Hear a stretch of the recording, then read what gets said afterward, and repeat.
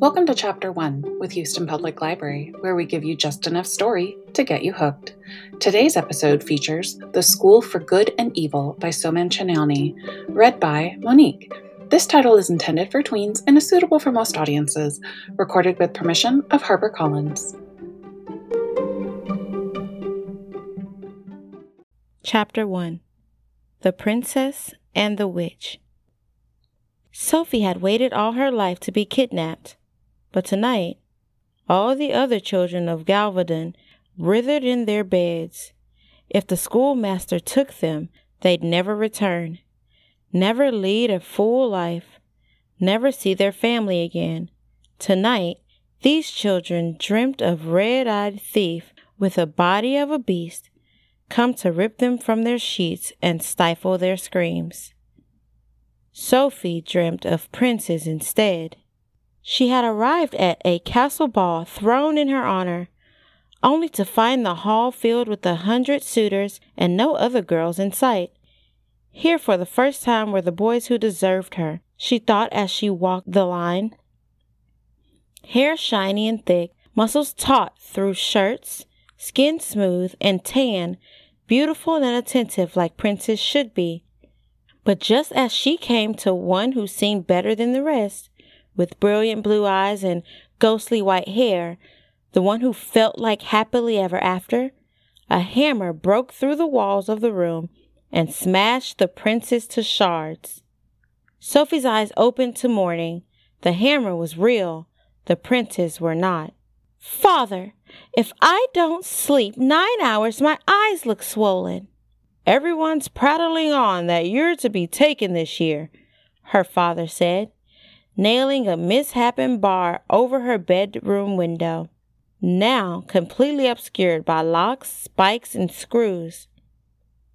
"They tell me to shear your hair, muddy your face, as if I believe all this fairy tale hogwash.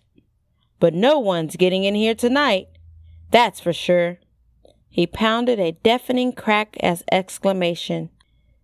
Sophie rubbed her ears and frowned at her once lovely window, now something you'd see in a witch's den. Locks! Why didn't anyone think of that before? "I don't know why they all think it's you," he said, silver hair slicked with sweat. "If it's goodness that schoolmaster fellow wants, he'll take Gunilda's daughter."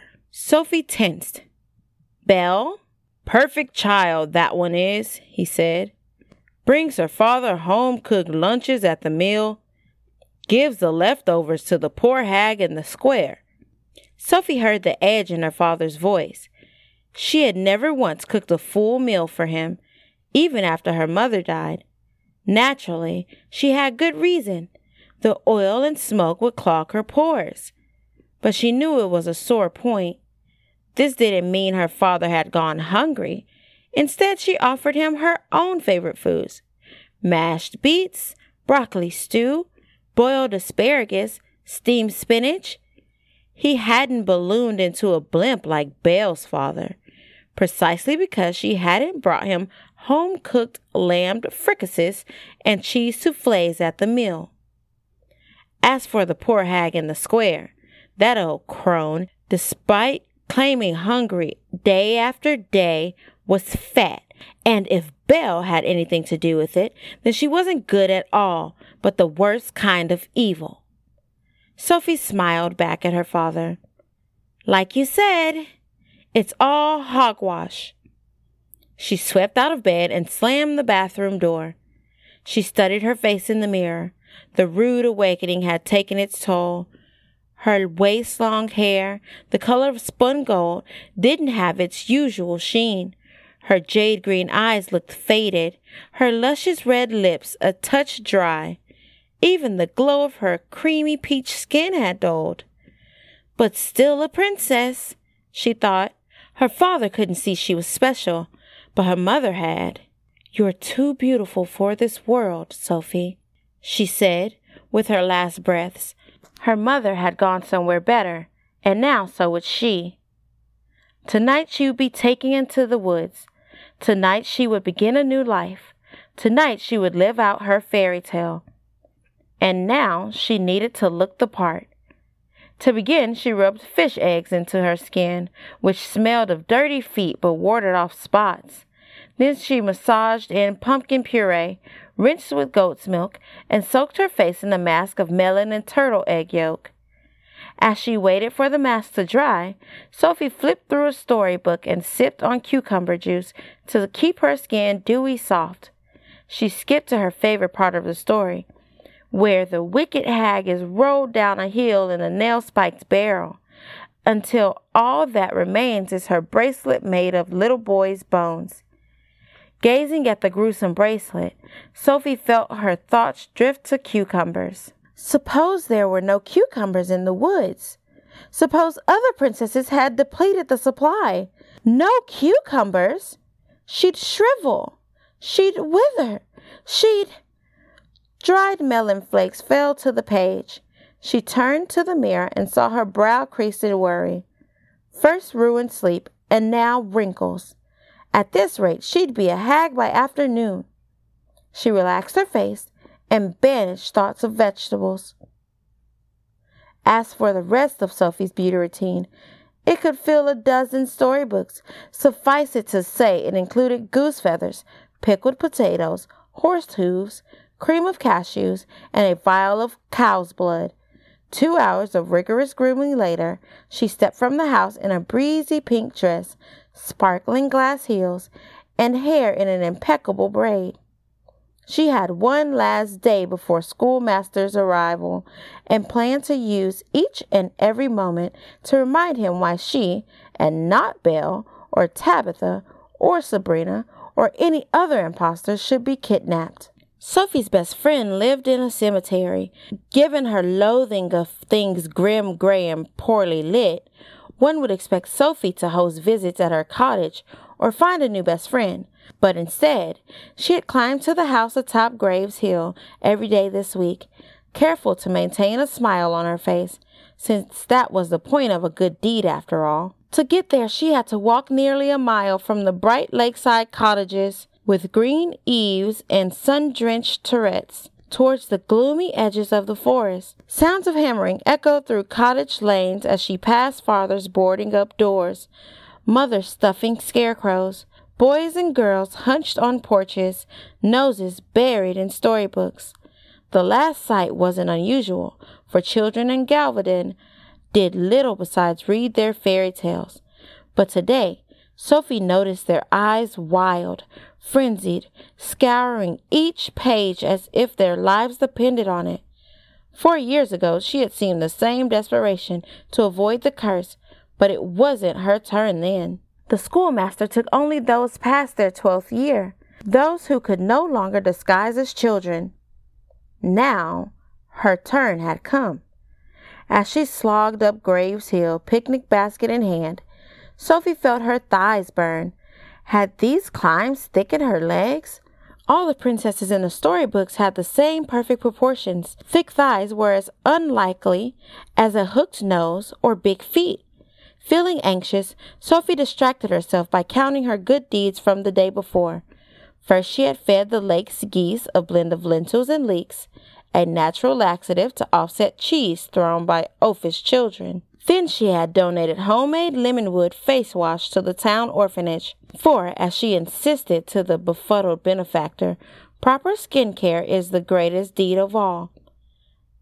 Finally, she had put up a mirror in the church toilet so people could return to the pews looking their best. Was this enough? Did this compete with baking homemade pies and feeding homeless hags? Her thoughts shifted nervously to cucumbers. Perhaps she could sneak a private supply into the woods. She still had plenty of time to pack before nightfall. But weren't cucumbers heavy? Would the school send footmen? Perhaps she should juice them before she— "Where are you going?" Sophie turned. Radley smiled at her with buck teeth and anemically red hair. He lived nowhere near Graves Hill, but made it a habit to stalk her all hours of the day. "To see a friend," said Sophie. "Why are you friends with the witch?" said Radley. "She's not a witch." "She has no friends, and she's queer. That makes her a witch." Sophie refrained from pointing out this made Radley a witch too.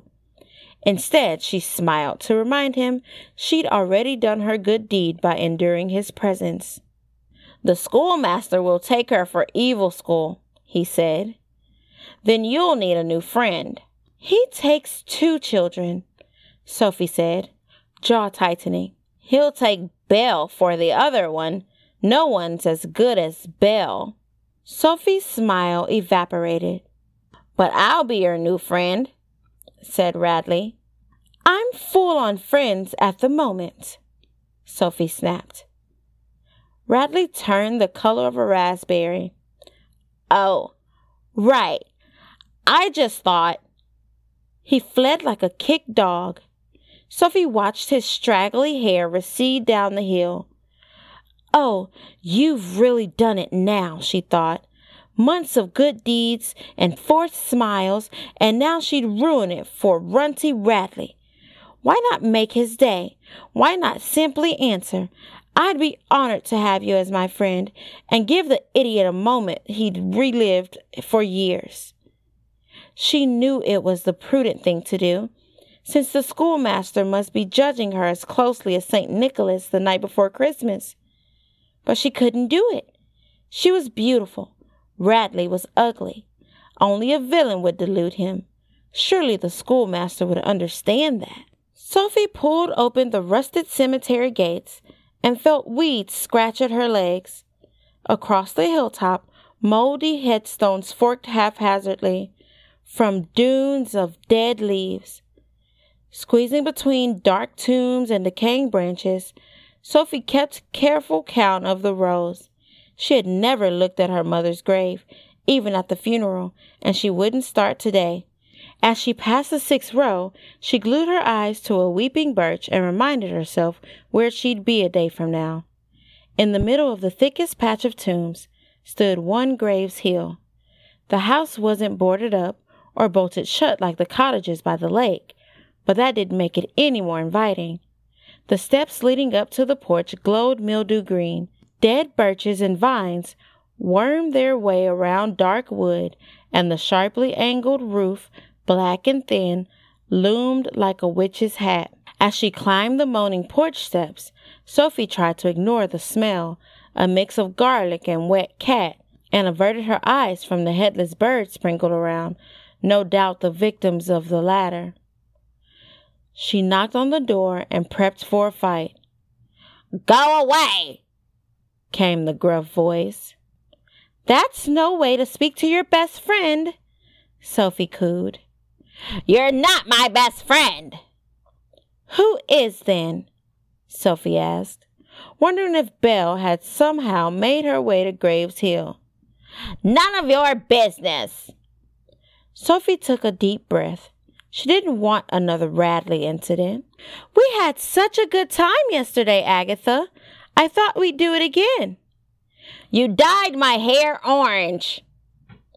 "But we fixed it, didn't we?" "You always test your creams and potions on me just to see how they work." "Isn't that what friends are for?" Sophie asked. "To help each other?" "I'll never be as pretty as you." Sophie tried to find something nice to say.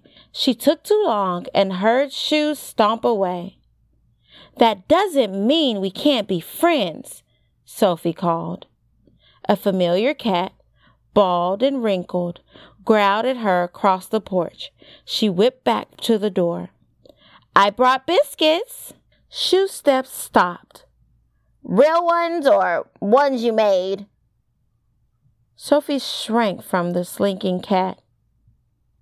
"Fluffy and buttery, just like you love," the cat hissed. "Agatha, let me in." "You'll say I smell." "You don't smell." "Then why'd you say it last time?" "Because you smelled last time, Agatha. The cat's spitting." "Maybe it smells ulterior motives." The cat bared claws. "Agatha, open the door!" It pounced at her face. Sophie screamed. A hand stabbed between them and swatted the cat down. Sophie looked up. Reaper ran out of birds, said Agatha. Her hideous dome of black hair looked like it was coated in oil.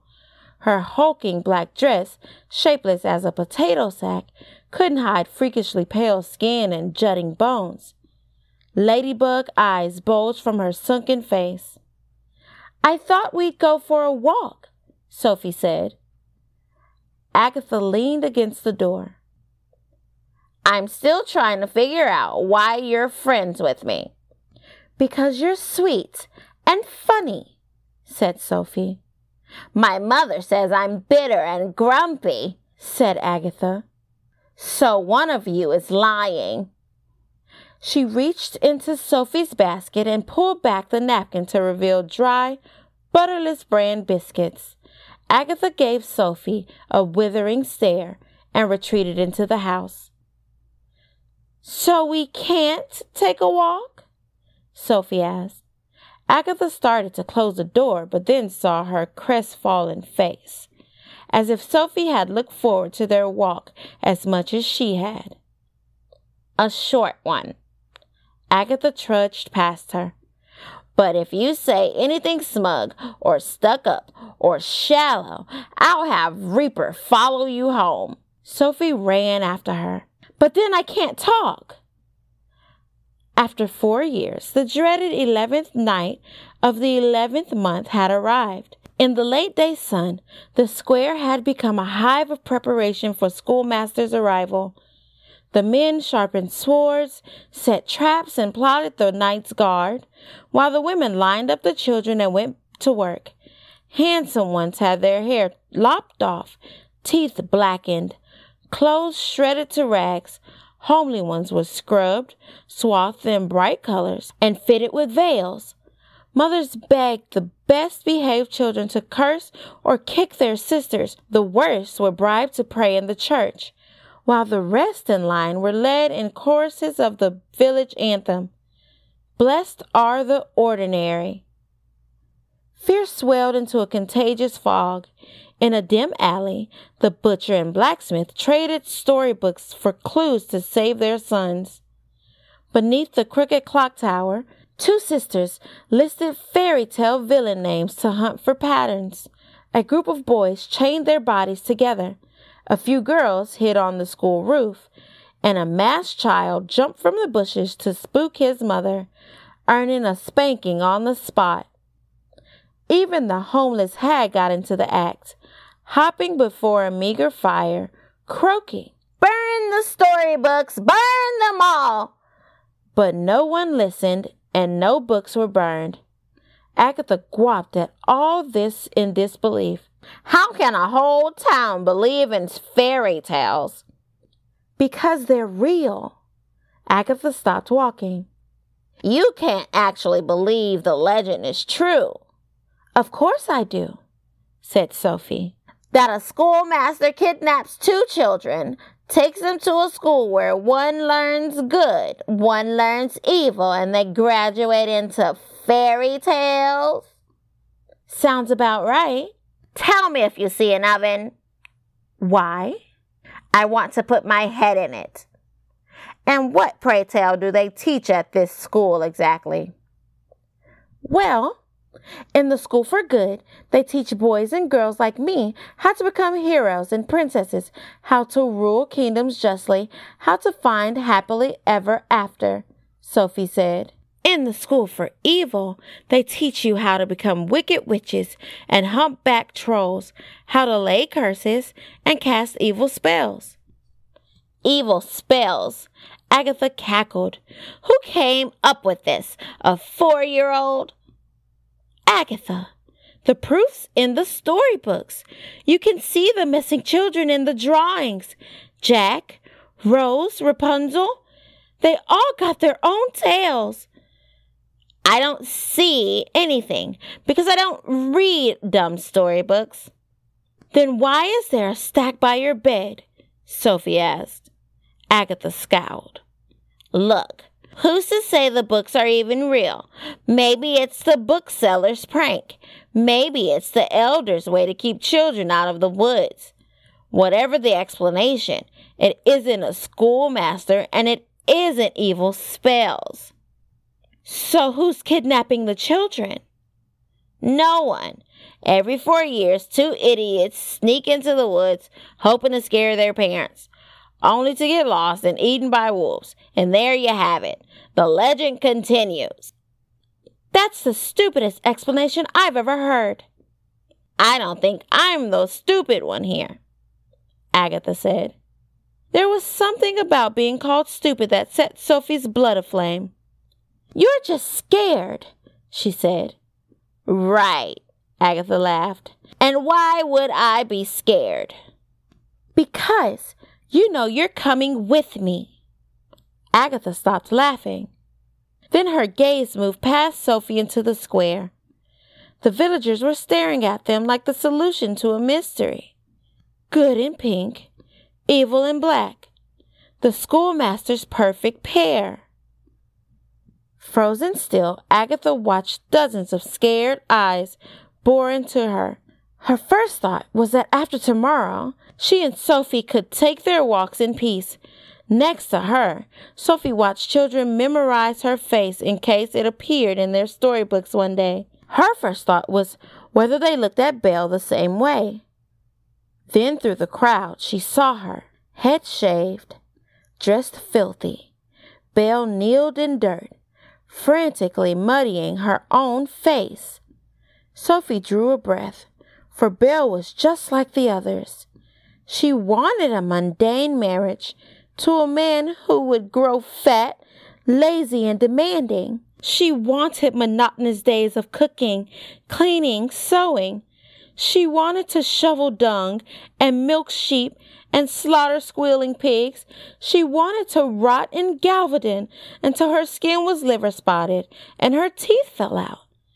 The schoolmaster would never take Belle because Belle wasn't a princess. She was nothing. Victorious, Sophie beamed back at the pathetic villagers and basked in their stares like shiny mirrors. Let's go, said Agatha. Sophie turned. Agatha's eyes were locked on the mob. Where? Away from people. As the sun weakened to a red orb, 2 girls, one beautiful, one ugly, sat side by side on the shore of a lake. Sophie packed cucumbers in a silk pouch, while Agatha flicked lit matches into the water. After the 10th match, Sophie threw her a look. It relaxes me, Agatha said. Sophie tried to make room for the last cucumber. Why would someone like Belle want to stay here? Who would choose this over a fairy tale? And who would choose to leave their family forever? Agatha snorted. Except me, you mean, said Sophie. They fell silent. Do you ever wonder where your father went? Sophie asked. I told you. He left after I was born. But where would he go? We're surrounded by woods. To suddenly disappear like that. Sophie spun. Maybe he found a way into the stories. Maybe he found a magic portal. Maybe he's waiting for you on the other side. Or maybe he went back to his wife, pretended I never happened, and died 10 years ago in a mill accident. Sophie bit her lip and went back to cucumbers. Your mother's never at home when I visit. She goes into town now, said Agatha. Not enough patience at the house. Probably the location. I'm sure that's it, Sophie said, knowing no one would trust Agatha's mother to treat diaper rash, let alone illness. I don't think a graveyard makes people all that comfortable. Graveyards have their benefits, Agatha said. No nosy neighbors, no drop-in salesmen, no fishy friends bearing face masks and diet cookies, telling you you're going to evil school in magic fairyland. She flicked the match with relish. Sophie put down her cucumber. So, I'm fishy now? Who asked you to show up? I was perfectly fine alone. You always let me in, because you always seem so lonely, said Agatha. and I feel sorry for you." "Sorry for me?" Sophie's eyes flashed. "You're lucky that someone would come to see you when no one else will. You're lucky that someone like me would be your friend. You're lucky that someone like me is such a good person." "I knew it," Agatha flared. "I'm your good deed, just a pawn in your stupid fantasy." Sophie didn't say anything for a long time. "Maybe I became your friend to impress the schoolmaster," she confessed finally. "But there's more to it now." "Because I found you out?" Agatha grumbled. "Because I like you." Agatha turned to her. "No one understands me here," Sophie said, looking at her hands. "But you do. You see who I am. That's why I kept coming back. You're not my good deed anymore, Agatha." Sophie gazed up at her. "You're my friend." Agatha's neck flushed red. "What's wrong?" Sophie frowned. Agatha hunched into her dress. "It's just, I'm, not used to friends." Sophie smiled and took her hand. "Well, now we'll be friends at our new school." Agatha groaned and pulled away. "Say I sink to your intelligence level and pretend to believe all this. Why am I going to villain school? Why has everyone elected me the mistress of evil?" "No one says you're evil, Agatha," Sophie sighed. "You're just different." Agatha narrowed her eyes. "Different how?" "Well, for starters, you only wear black." "Because it doesn't get dirty." "You don't ever leave your house." "People don't look at me there." "For the Create a Tale competition, your story ended with Snow White eaten by vultures and Cinderella drowning herself in a tub." "I thought it was a better ending." "You gave me a dead frog for my birthday." "To remind you we all die and end up rotting underground, eaten by maggots, so we should enjoy our birthdays while we have them. I found it thoughtful." "Agatha, you dressed as a bride for Halloween." "Weddings are scary." Sophie gaped at her. "Fine. So I'm a little different." Agatha glared. "So what?" Sophie hesitated. "Well, it's just that in fairy tales, different usually turns out, evil." "You're saying I'm going to turn out a grand witch," said Agatha, hurt. "I'm saying, whatever happens, you'll have a choice," Sophie said gently. "Both of us will choose how our fairy tales end." Agatha said nothing for a while.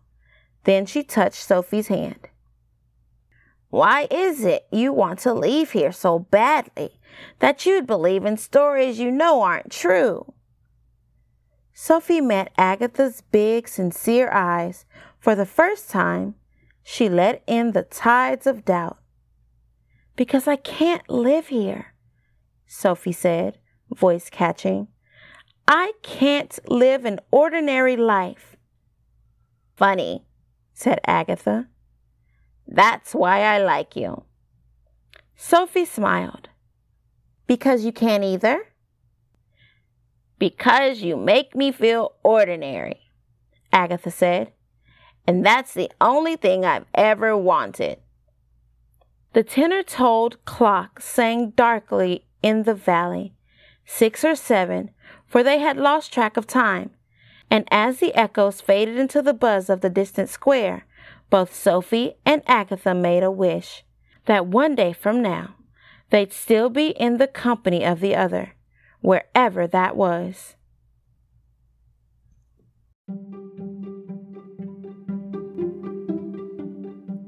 Wondering what happens next? Check out The School for Good and Evil by Soman Chanani, available in multiple formats at www.houstonlibrary.org.